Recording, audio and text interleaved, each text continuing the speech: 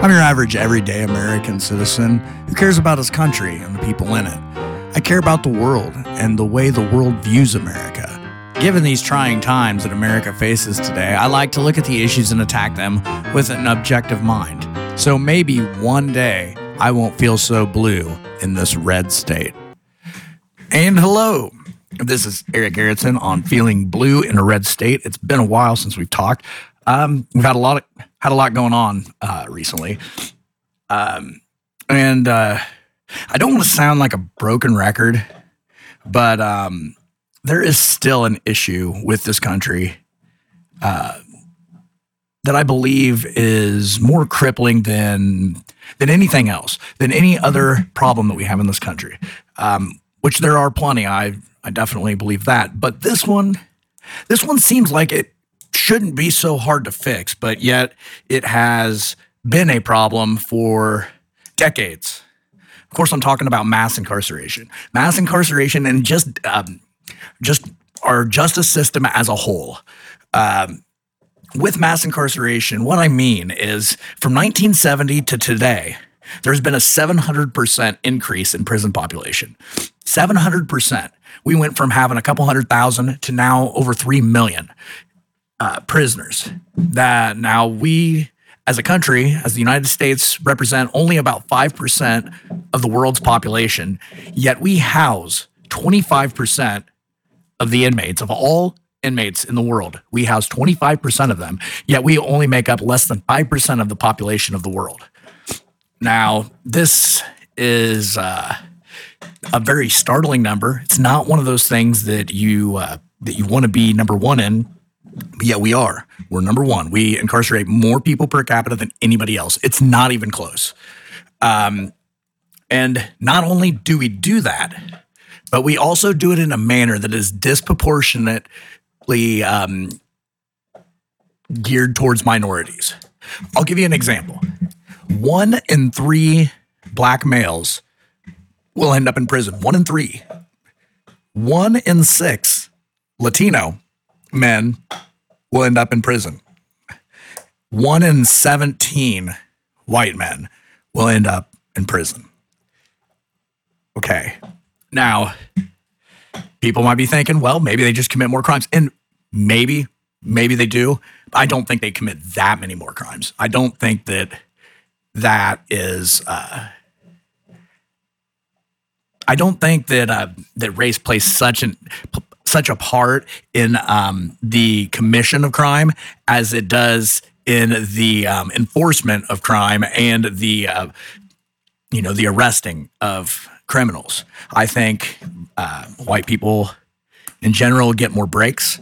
I think that cops tend to look the other way more with white people than they do any others. And I think that poverty obviously drives these numbers a lot too. As I've mentioned in the past, poverty is the biggest deciding factor when it comes to crime. What I mean by that is that, and as you look at the numbers, the two things that have a direct correlation are median household income and crime rate. As the median household income goes up, the crime rate goes down. As the median household income goes down, the crime rate goes up. And this is true across all racial divides. So when you really think about it, the best way to combat crime, the best way would be to provide opportunities to people to get themselves into a better financial situation. If you do that, if you create opportunities for people to get out of poverty, you could lower the crime rate without hiring another single officer, without building another single prison, without doing anything but just that. I know it sounds crazy. I know that a lot of people are like, well, I don't know how you get people out of poverty. And to that, I say, they just need help getting to where you're at. If you are somebody who is financially secure, take some time and go down and to the people in the tax bracket or the class that's just one lower than you and help them get to where you're at. Chances are that they're willing to put in the work. They just don't know where to put in the work. Help them, point them in the right direction, give them some pointers, give them some tips, give them like, a scoop or something. Tell them how to get where you're at, how you did it. And genuinely, don't say, well, you just go to work hard and pull up your bootstraps. I'm so sick and fucking tired of hearing that shit. If you want to go, like, if you wanted to really, really help and make a real impact, if you're a businessman and you're making a lot of money, go down to the projects, find the people, find the guys down there that are busting their ass trying to make a living, and show them where to channel that work ethic, where to channel that drive, how you did it. And so they can channel all of that, that drive that they have towards things that are actually going to help them financially. Right now, what we have is we have a whole class of people that are working really, really hard and not getting anything to show for it. A majority of the people that are struggling, that are really struggling, are people that are working 2 jobs or people that are working a lot of overtime at one job, and they're just not making enough to make, to make their life any better. But there are people out there, probably people listening right now, that know how to do that, that know how to either invest their money or how to, or what jobs to take, what jobs have a future, what jobs don't have a future, and how to get hired at these jobs that do provide a decent living, a decent wage, and decent benefits. If you do that, think about all of the money this government will save. Think about all of the money that we could use to channel towards education. If you have less people in poverty, you have less people on welfare, you have less people on food stamps, you have less people on, state funding, state insurance. You have less people on all of these programs that are, basically extorting money from the government. You have people that can handle it on their own if you just teach them how to do it. I just don't understand the need. Like right now, it seems like we almost have a need, for somebody to look down on. Like we need that class below us that we can look down on and say, well, they're lazy, or they're not working that hard, or they just want something for nothing. When that's not even the case. Sure, there are people like that. I mean, obviously there's always going to be, but I don't think that's the majority of poor people. Poor people don't want to stay poor. People that are on state aid don't want to be on state aid. They want to make money like everybody else. They just haven't found a way to do it yet. And that is true. So if we want to lower these incarceration numbers, the first thing I think we need to do is lower the poverty numbers. If we lower the poverty numbers, we will systematically change the number of people that we have incarcerated. Now, there are instances that are, and there are inmates right now that are in prison that that number should already have changed because they're in there for bullshit reasons. Right now, we have, and this is kind of crazy. We have in California alone. I always use them because their example is pretty extreme.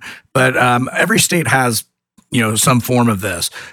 But in California, they have 3,000 inmates serving life sentences that have never committed a violent crime. They've never committed a violent crime. Think about that. They have never committed a crime that actually had a victim. And what I mean by that is they're in there on drug charges. They're in there on drug charges, and more specifically, they're in there on marijuana charges. Now, we have 3,000 life sentences for nonviolent offenses, 3,000 of those people. And of those 3,000, 2,000 are in there for something that's not even illegal anymore in that state. They're in there on pot charges. Pot's perfectly legal in California. It's for recreational use. They're allowed to do it now. But do they let these prisoners out? No, they don't. They leave them in there. And it just baffles me that a state could say, okay, well, we're going to make this this thing that used to be a crime, we're going to make this legal now. And all the people that are in prison for it, we're going to leave them there because it was illegal when they did it, even though it's an act that's completely accepted now. I don't understand this. I don't understand this. See, Illinois, when they made recreational pot legal in their state, they released the prisoners that were in there on drug charges, or at least on that drug charge. A lot of people may be asking, how does this happen? How does this happen? How does there end up being 3,000 people for nonviolent offenses in prison in 2000? How does this even happen? Well, it dates back to the war on drugs, which, I mean, as everybody knows, was a complete failure. But because of the war on drugs, possession of marijuana became a felony in California. Possession of marijuana became a felony. And under state law, because of the war on drugs, 3 felonies of the same classification, they had a 3-strike law. So if you got 3 like felonies, then you got a life sentence. So essentially, possession of marijuana became a felony. And then if you got 3 possessions of marijuana, you got a life sentence. So you're looking at people in there that really are not criminals. They really shouldn't be in there. They're not hardened criminals. And they're in there serving the same amount of time as somebody who was a serial killer. Now, and if somebody that kills somebody but doesn't plan it, like somebody that gets murdered too, they get less time than somebody that got caught with possession of marijuana. Now, in our justice system, I understand that we have to have laws and we have to have rules, but we should use a little common sense when it comes to shit like this. When you look at it and you say, okay, well, here's this guy. He killed somebody at a bar one day, and we're going to give him 10 years. But this person that gets caught with a dime bag in their pocket, we're going to put them in there for life. No victim. No, I just don't understand it. And when it comes to this kind of thing, I think we need to use a little bit of common sense. A little bit of common sense and say, hey, you know what? This person isn't really hurting anybody. That what they did is 100% legal now. Let's let them out. Let's let them out. Throw them a bone. Let them be a productive member of society. A lot of them were productive members of society upon being arrested. So you have shit like that, and then you've also got like the Innocence Project, who's exonerated. Listen to this: of every 9 people that are on death row, it's hypothesized that 1 of them is innocent. Of every 9, and they've actually gotten exonerated. Where they got this hypothesis from is that they've exonerated 1 out of every 9 people that's on death row because they were actually found to be innocent. And they have executed hundreds of innocent people. How many innocent people have to die before we realize that this form of punishment is not the answer? The answer to that is 1. If 1 innocent person dies, then that should be enough. And it wasn't. It wasn't. We just keep doing it. There's been 100 exonerated death row inmates now, just since the Innocence Project started. 100 people that have been exonerated because they were actually innocent. A lot of them spent decades in prison on death row because for a crime they didn't even commit. And the reason they were in there, and that too is also disproportionately black. And our prison system, when you just look at it, okay, black people make up 13% of the population, and they make up 66% of the inmates that are in prison. That has to stand out to everybody. That has to be an alarming figure. And they've done things in the past that have kind of perpetuated this. They've done things in the past that have been the cause of so many African Americans stuck in the system that they're serving long sentences, so that percentage just stays up. And I'll give you an example of how they did this and how they were racist without appearing racist. What they did was they had like in the 80s and the 90s, well, the mid to late 80s and then the early 90s, there was the crack epidemic, and they're like, okay, well, what we're going to do is we're going to charge these people with trafficking anytime we catch them with crack. Well, crack was disproportionately abused by African Americans. Meanwhile, cocaine, which is the exact same drug, cocaine and crack are the same. The only difference is you smoke crack and you snort coke, but they're the same drug with the same amount of dangers and the same risk to your health. Everything is the exact same. One's just free based and one's not. So what they did was, but the main difference is that cocaine was, especially during that time, was used by upper class whites, where crack was used by poor blacks. So what they did and how they were able to persecute blacks without persecuting whites was they made the penalties different for these two drugs that were essentially the same drug. So if you got caught with 5 grams of crack, you got trafficking, you got a 20-year sentence. And if you got caught, it took 500 grams of coke to get the same amount of years. So that's why there's so many crack addicts in prison and hardly any coke addicts, because they made the penalties so much different, even though it is the same exact drug. I cannot express that enough. It is the same thing. So they are targeting black people. A lot of people will say, well, no, they're targeting drug addicts. And that's sort of true to an extent, but these people weren't probably hurting anybody. Now, if they were robbing somebody or whatever, then bust them on the robbery, but don't bust them on the drug possession and give them trafficking. That's ridiculous. Get them the help they need.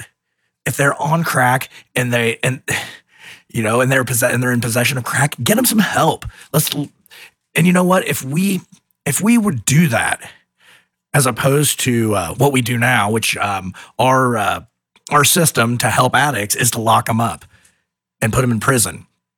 It's because we think that that'll scare them and deter them from doing it again. But that's not what happens. Right now, our prison system, like when somebody's released, that there's a 70% chance that they end up back in prison. 70%. Every other country's got a lower percent of, ending up back there.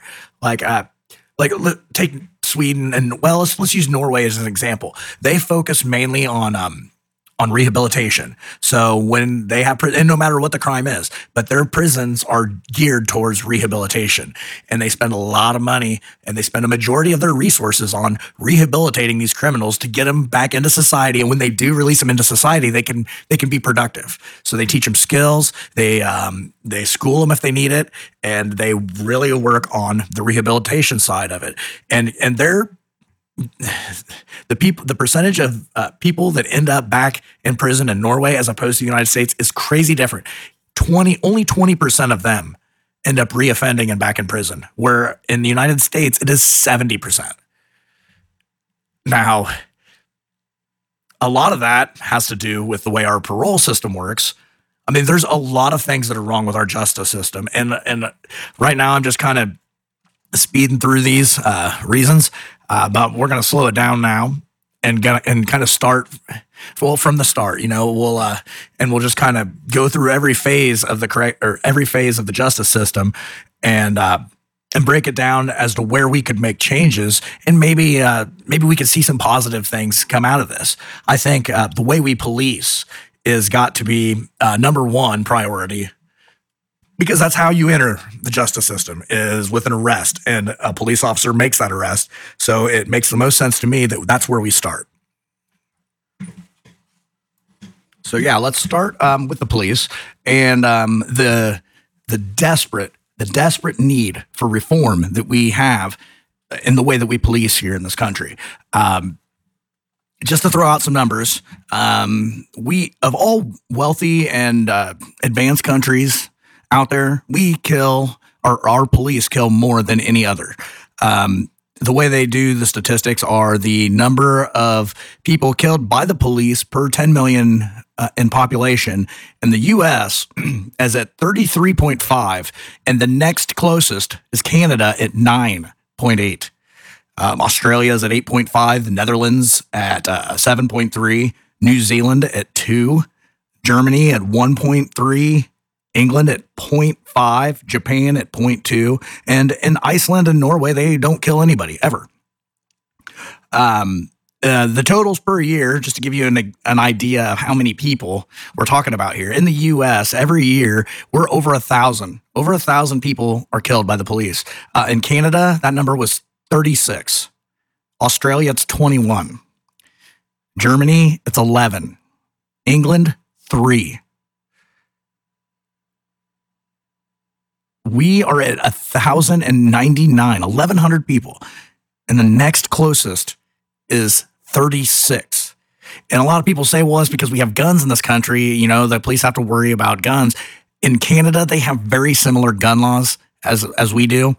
Their population has a lot of guns too. And they have 36. So don't give me that bullshit.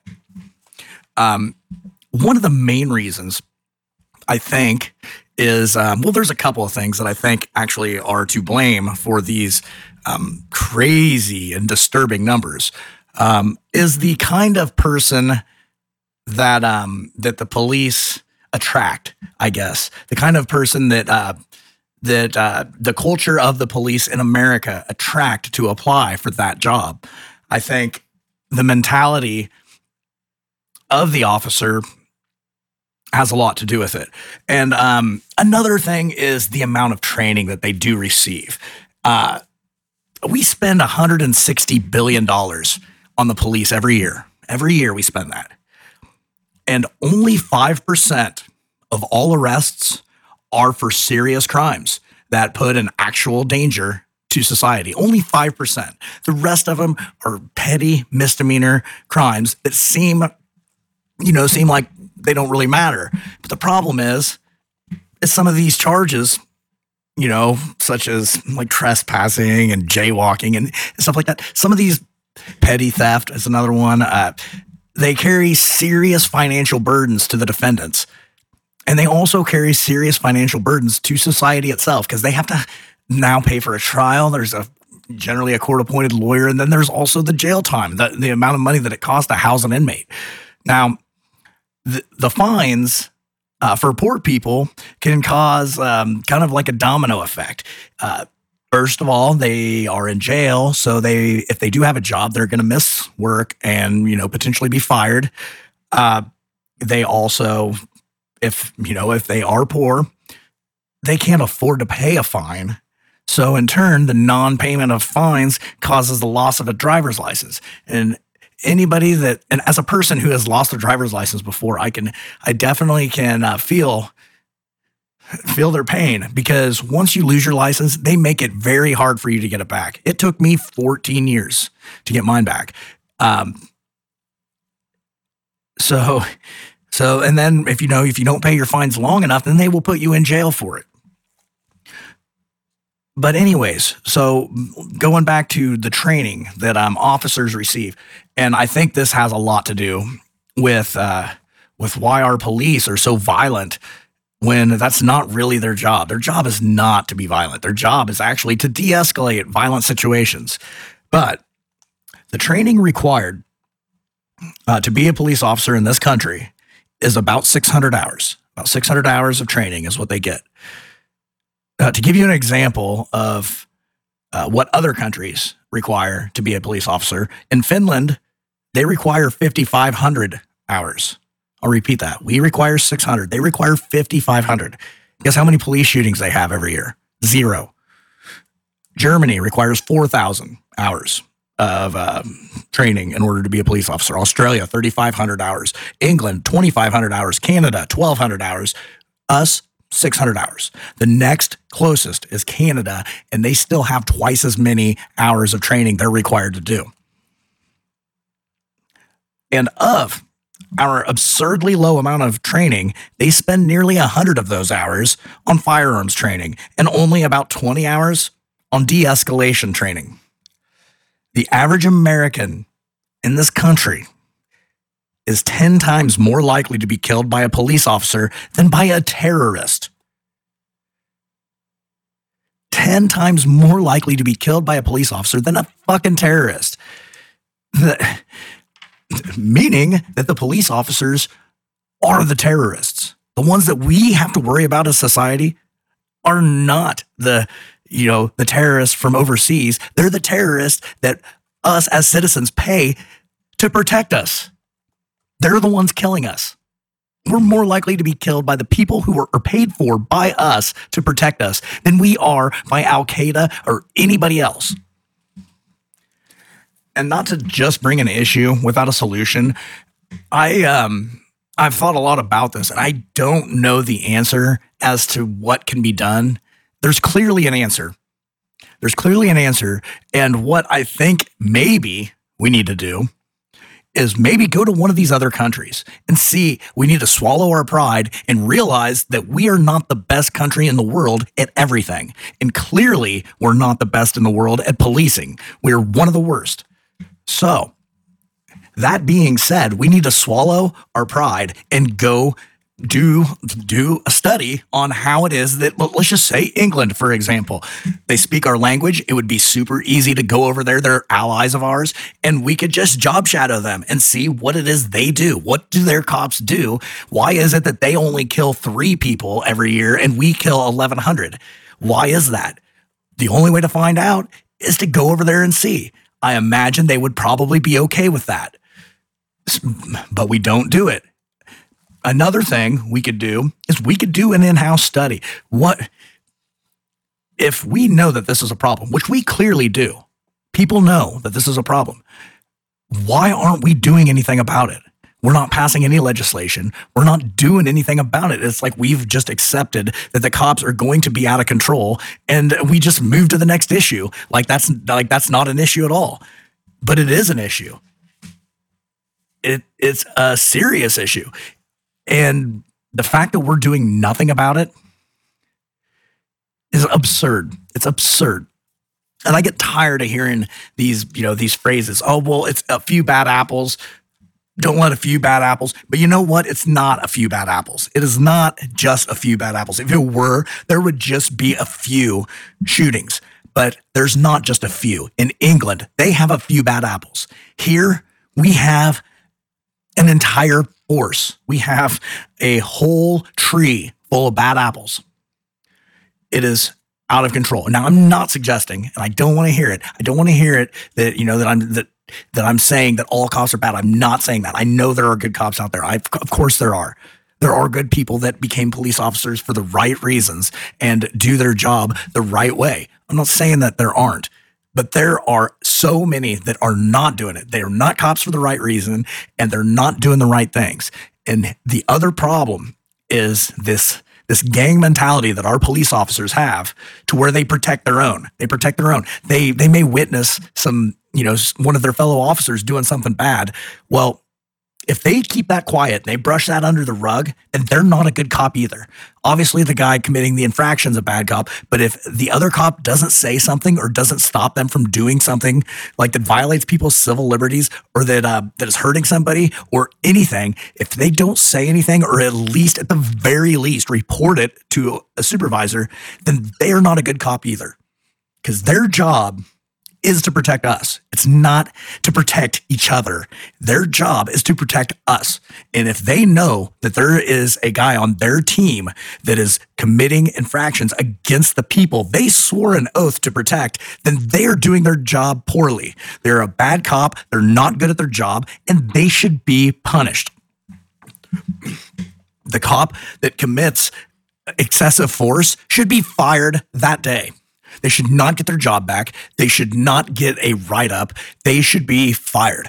Everybody, or every place I've ever worked, every place that I've ever worked has had a zero tolerance policy when it comes to violating safety precautions. If you put yourself or another coworker in danger, then you are fired on the spot. But not the cops. They have files for, police complaints, police brutality complaints and stuff like that.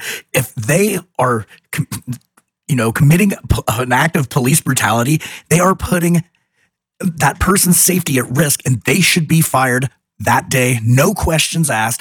They should just be fired, walk out the door, get their badge, their gun, and go somewhere else and work. But we should not tolerate that. There should be a zero tolerance policy for that, no matter what. There should never be a file on an officer. The file should be empty. And if it's not empty, then they should not be a cop anymore. They get called during difficult situations. But other than that, most cops don't need to be armed, and they aren't in other countries. And when you look at the numbers, you see why we have so many more. When you don't have a bunch of people bringing guns to a situation that maybe doesn't. We have far too many cops out there that are so quick to use force that it should never be their first option is to use force. And when it is the only option to use force, deadly force should not even be a consideration until that should be the last resort. Anything non-lethal should come up first. You know, there are other countries out there, actually all other countries. We're the only country that arms our entire police force. We're the only country that does that. In England, only like 20% of their cops have guns. The rest of them don't have guns. You know, the ones that enforce traffic laws and stuff like that. You don't need a gun to give me a ticket for speeding. You don't need a gun for that. All you're doing by bringing that gun to that situation is you are escalating that situation, and you're adding an unnecessary danger to that situation that doesn't need it. It doesn't need it. Cops that are issuing traffic violations should not have guns. They should not. They should not be armed. Cops that are responding to, you know, noise complaints and that are, you know, whatever other, you know, crime that's not really a serious crime, there should be a small number of specialist officers who have been trained in de-escalation and have had extra training on how to handle tough situations. Those cops can be armed, and there should be a small number of those. Doesn't warrant a gun, you know, like what you're doing by bringing. And another thing is our cops are so quick to pull their weapon, and now what you're doing is you're escalating a situation that probably could have been handled without that. You know, when somebody, especially a minority, gets a gun pointed at them, their first instinct is to run. Of course it is. Somebody's pointing a gun at you, you're going to run to try to save your life. When the cops are killing more people than terrorists, then of course, if a terrorist pointed a gun at you, you would run. Well, the cops, you're 10 times more likely to be killed by a police officer. So when they point a gun at you, you fucking run. Of course you do. Of course, anybody, especially minorities, are going to do that. And then they get shot for doing that. It's a no-win situation. The only way to fix this, I think, obviously, aside from more training, because I definitely think we need to do that, and we need to focus and channel a lot more of it towards de-escalation. I think that has to happen when we start thinking about how we reform policing. But what I think a lot of it is we have this culture in the police that these kind of actions are okay, that it's okay to beat up a suspect. It's okay to shoot a suspect if you think he might have a gun, or because the call said that they thought he was armed, even though you know, an anonymous person calls 911 and said, hey, this guy's walking down the street with a gun. You just automatically take their word for it and shoot the guy? I don't think so. That's not okay. And another thing is, if we are going to have guns be a part of our society, then the possession of a gun should not be a reason for the police to shoot you. If we are going to arm our public and say that it's okay and perfectly legal for them to carry a weapon, then the possession of that weapon should not be justification for the police to shoot you. I'm sorry, Second Amendment people, but you can't have it both ways. If it's okay for me to carry a gun, then the cops better not be able to fucking shoot me for having a gun too. And if they try to use that as an excuse, that should not be a defense. That should not be an allowed defense for them to use if we are going to say that the guns are perfectly legal for us to have and to carry. So that can't be an excuse for how we have so many killings as opposed to other countries, is because we allow guns. Well, you know what? Since they are allowed, that should not be a reason for a cop to shoot you. But we have this culture in our police system right now that it basically says that these actions are okay, that it's okay to beat up a suspect. It's okay to shoot a suspect that's fleeing. It's, you know, that all these things are okay. And then we have other officers, you know, the whole thin blue wall of silence, you know, that they don't testify. They don't report fellow officers and whatever. That's got to go away. That's got to go away. Because like I said, even a person who doesn't commit, police brutality, but is there and a witness to it, if they don't file a complaint, a report, or whatever it is that they have to file, if they don't turn that information over to a superior for an investigation, then they are just as bad as the person doing it. And they should not be a cop either, because they are not protecting us. They are allowing this person to do this. So what we need to do is go through and do sweeping, fundamental changes to the culture that is our police department.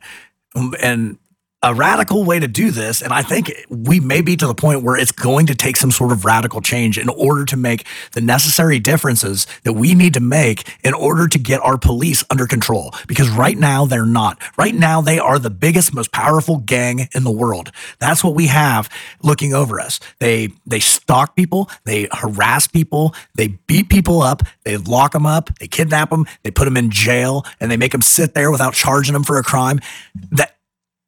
They intimidate, they plant evidence, they convict wrong, they arrest and charge them wrongfully all the time with no evidence.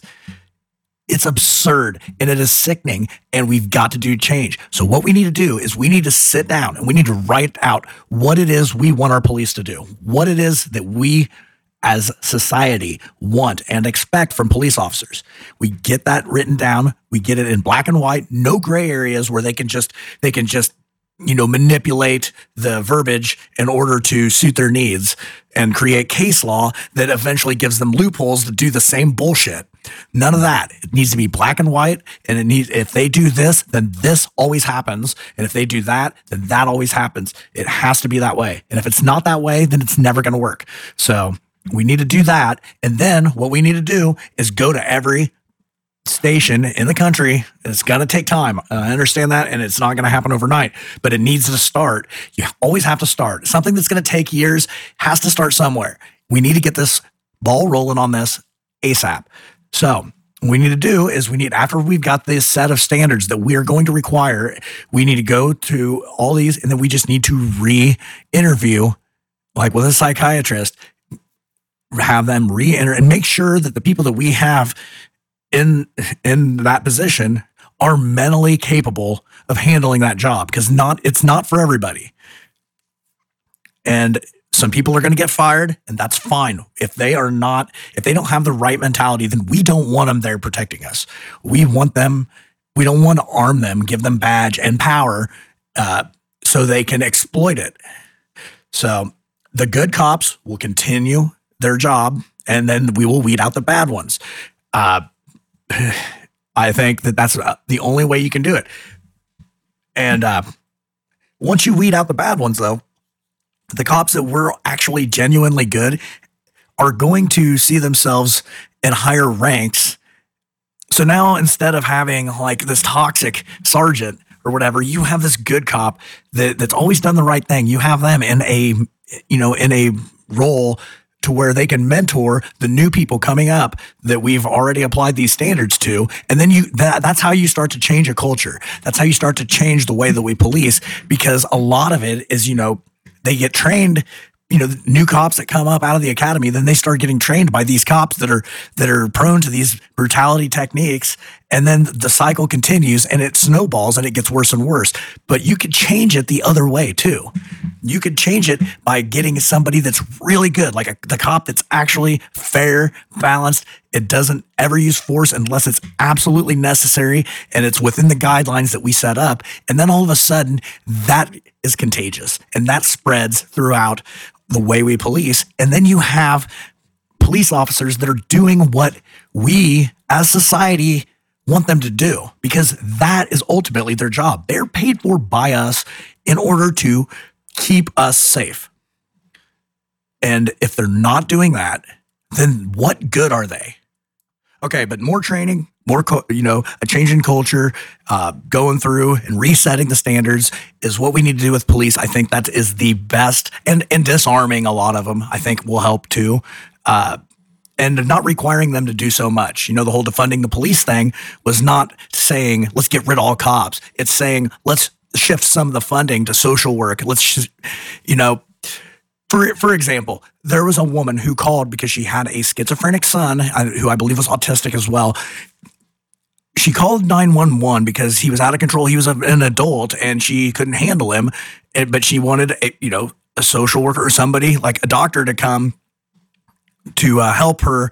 But the police showed up on the scene first, and they ended up shooting him in front of his mother, who just wanted him to get help. And that kind of thing should never happen. That should never happen. And that's why this reform needs to happen, and we need to start working towards it. And we need to start working towards it now. Democrat, Republican, I don't give a shit what you are. We all need to come together on this because this is something that affects us all. Okay, moving on past the police. Now let's go to the courts. Let's go to the prosecuting attorneys because they are next on my list of people who need serious reform. Prosecuting attorneys are awarded so much power. They're basically in charge of what a defendant is charged with, and a lot of times it isn't much. There's not a lot of evidence. I don't ever want to hear a prosecutor saying, well, we don't know if we've got the right guy, but we're going to go ahead and move forward with the trial and we'll just see what happens. But what a lot of people don't know is the fact that if that person didn't really do it and you don't even have enough evidence to prove that person did it, then you're ruining their life unnecessarily, because what a lot of people don't realize is that guy doesn't get to go home and await trial. He is in jail, losing his family, losing his job, losing his way of life, and losing his freedom while they build a case and while they build like a trial strategy. A lot of times people sit and await trial for years of their life of not being even convicted of a crime. They're just sitting there wondering what's going to happen to them on a whim.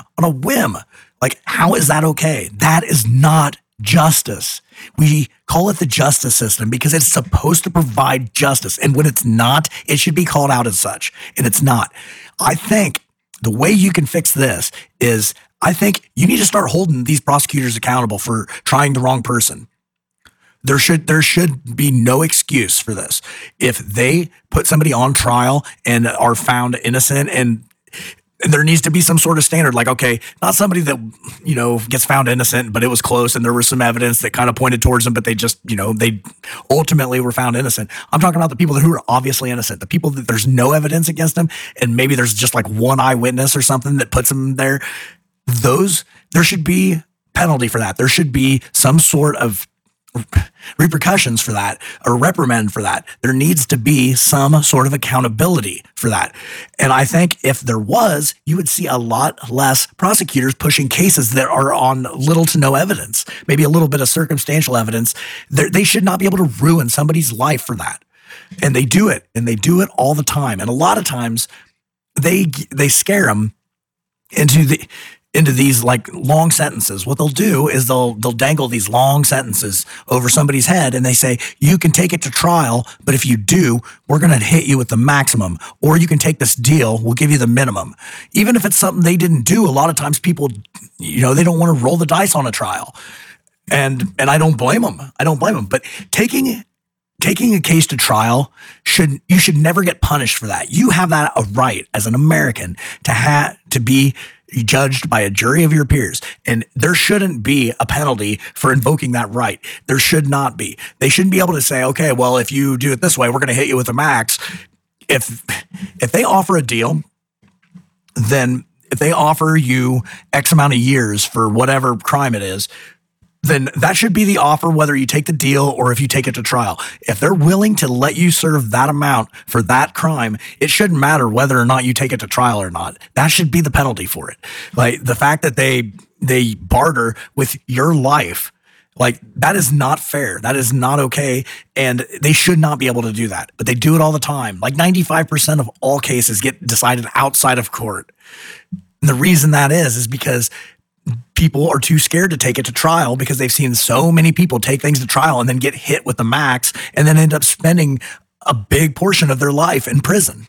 So I'm thinking that if we put some sort of, reprimand or some sort of repercussions for prosecuting attorneys that try people that they think might be innocent, or even worse, you have a lot of prosecutory misconduct where they don't provide the defense.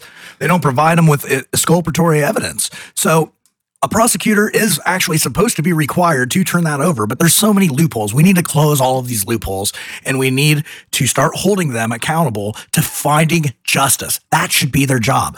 If some new evidence comes up that exonerates the defendant, then they should be the first ones to say, hey, it's not this guy. It's somebody else. We don't know who it is, but we know it's not him. That's justice. That's what they should be doing. That is what they get paid to do. That's their job description, is to seek justice. Because if you put the wrong person in prison, the victims don't get justice either. Because the person who really did it is still out there, probably doing it to somebody else. And that is the sad reality of it, is how many times they lock the wrong person up, and it's ruining that person's life already. But it's not just ruining that person's life, especially depending on the crime. The person who really is guilty of this crime is probably out doing it to somebody else. So now you have a pyramid of victims out there that this all could have been solved had they tried and convicted the right person instead of just hurrying through a trial and just trying it. They got their conviction. Now they just quit searching for the real culprit. It happens all of the time. It happens all of the time, and it's not okay. These are basic, simple things that all we need to do is use a little common sense for. We need to use common sense and just look at it and see the flaws and fix the fucking flaws. How hard is that to do? We should all agree on these things. There shouldn't be any disagreement with this. We should expect them to do their fucking job, and their job is to serve justice. And if the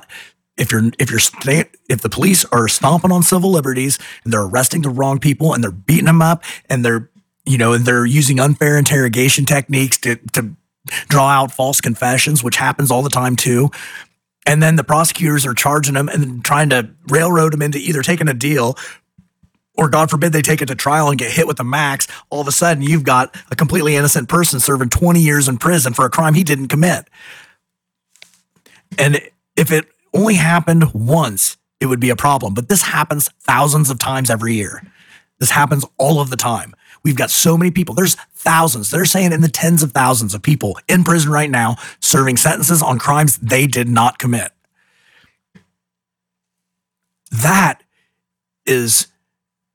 This is the United States of America, the land of the free. And to call us that, to embrace that title, we need to start acting like that's actually what we believe, because right now it does not seem like it is. I hate that I have to get so mad about these kind of things, but it's been the same ever since I can remember. And it's not getting any better. In fact, it almost seems like it's getting worse. That brings me to the last problem. The last problem is possibly the worst one. And that's what we have.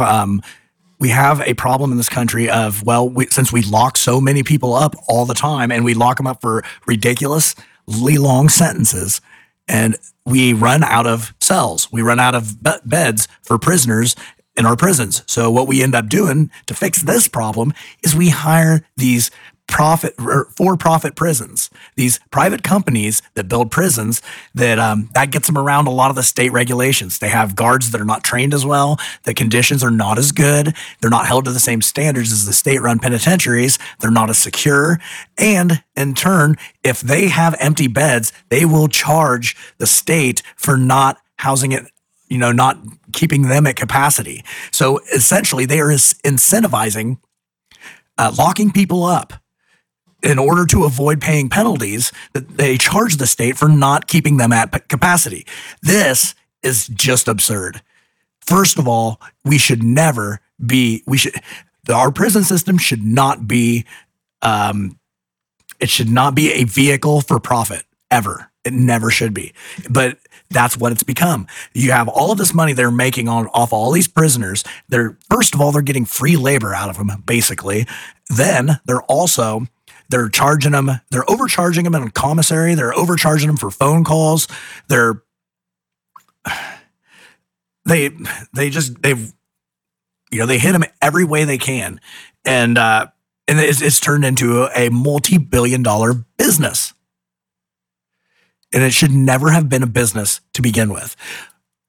For-profit prisons, privatized prisons should not exist. They should not. They need to go through and they need to close them all down. And if you don't have enough beds to house all of your inmates, then you need to go through and reevaluate the inmates that you do have. And if you've got people in there serving life sentences for fucking pot charges in a state that has legalized pot, then let them go to free up the beds for the criminals that you do have that do deserve to be in prison. That's how you fix the overcrowding problem. You don't fix it by hiring companies that are only housing inmates to make a profit, because they're going to cut costs every way they can, like all businesses do. And when they do that, they are going to start trampling on human rights, because regardless of what you think these people have done, or regardless of what they have done and what you think of these people, they are still human beings.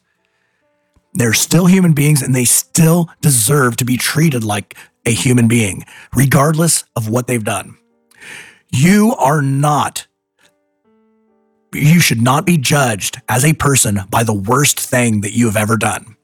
And that's what we do. We do that a lot in this country, and the media pushes that narrative like, okay, well, this guy did a robbery.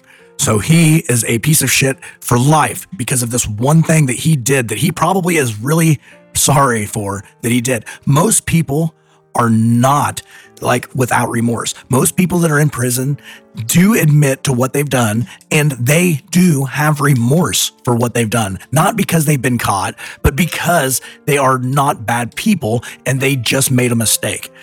And we punish people far too long for making mistakes in this country. And what we do is, especially young people, and we need to come to a point where we start having a little bit of compassion for these people. And I know it's hard. It's hard to have compassion for somebody who is a criminal, but we've got to do it. We're to the point now where, as a society, we've become so bitter and we're cold, and we don't look at people, that are different from us, maybe culturally or, financially or anything. We look at them, we look down on them as a society, and that causes a contempt, and it makes us bitter and cold towards these individuals who a lot of times, are just trying to get by, and maybe they made a mistake. Maybe they were young and stupid. I don't think there is a person on this planet that doesn't have at least one thing they regret doing when they were, young, when they were in late teen or early 20s, that they didn't do. Like, everybody has that one thing that they regret and they're ashamed of. Well, these people might only have that one thing too, but they got caught. And they're having to pay for that one mistake. And to treat them like they are any different than any one of us is to be naive to the fact that, yes, teens and early 20s, young people, they make mistakes, and they do. But that doesn't mean they can't later be a productive member of society. It doesn't make them a monster. It makes them a kid that made a mistake. And we've all been a kid that's made a mistake. We all have. I don't care who you are or how holy your life is. Everybody's done something they regret. But not everybody has to pay for it. And we shouldn't be so quick to judge the ones that did get caught and that are paying for that one mistake that they made just because they got caught and we didn't. That doesn't make them worse than us. It doesn't make us better than them. And until we can get that through our head, we're never going to see things change, because that kind of thinking is also contagious. And then that's how you end up with these tougher policing policies. We need to get the policy train back on track and start making policies that actually reflect the situation, rather than this trumped up narrative that the media likes to push, and they like to scare the public into believing. But most people in prison are not bad people. Now, there are some that are, of course, but most of them aren't. And most people I know that have either been to prison or are in prison are not dangers to society. And that's what prisons are for. Prisons were originally built to house the people that are dangerous to the people that they live among, society in general. And the prison system was created to separate the people that are a danger to society from society. Now, If you're in prison and you're not a danger to society, then you are unjustly there. And that's why our prisons are so full. That's why we've seen the 700% increase in prison population. And that's why there's such a contempt from a lot of us towards the justice system that, in my opinion, is not handing out near as much justice as it's handing out injustice. The first step in solving a problem is recognizing that there is one. There is a problem here. I hope I've done a good enough job pointing the problems out and providing possible solutions, because this problem is never going to go away unless we step up, we vote in the right people, we vote in the right legislation, and we start chipping away at this system that is clearly broken. Once we do that, and only once we do that, will this truly be a free country that everyone can enjoy.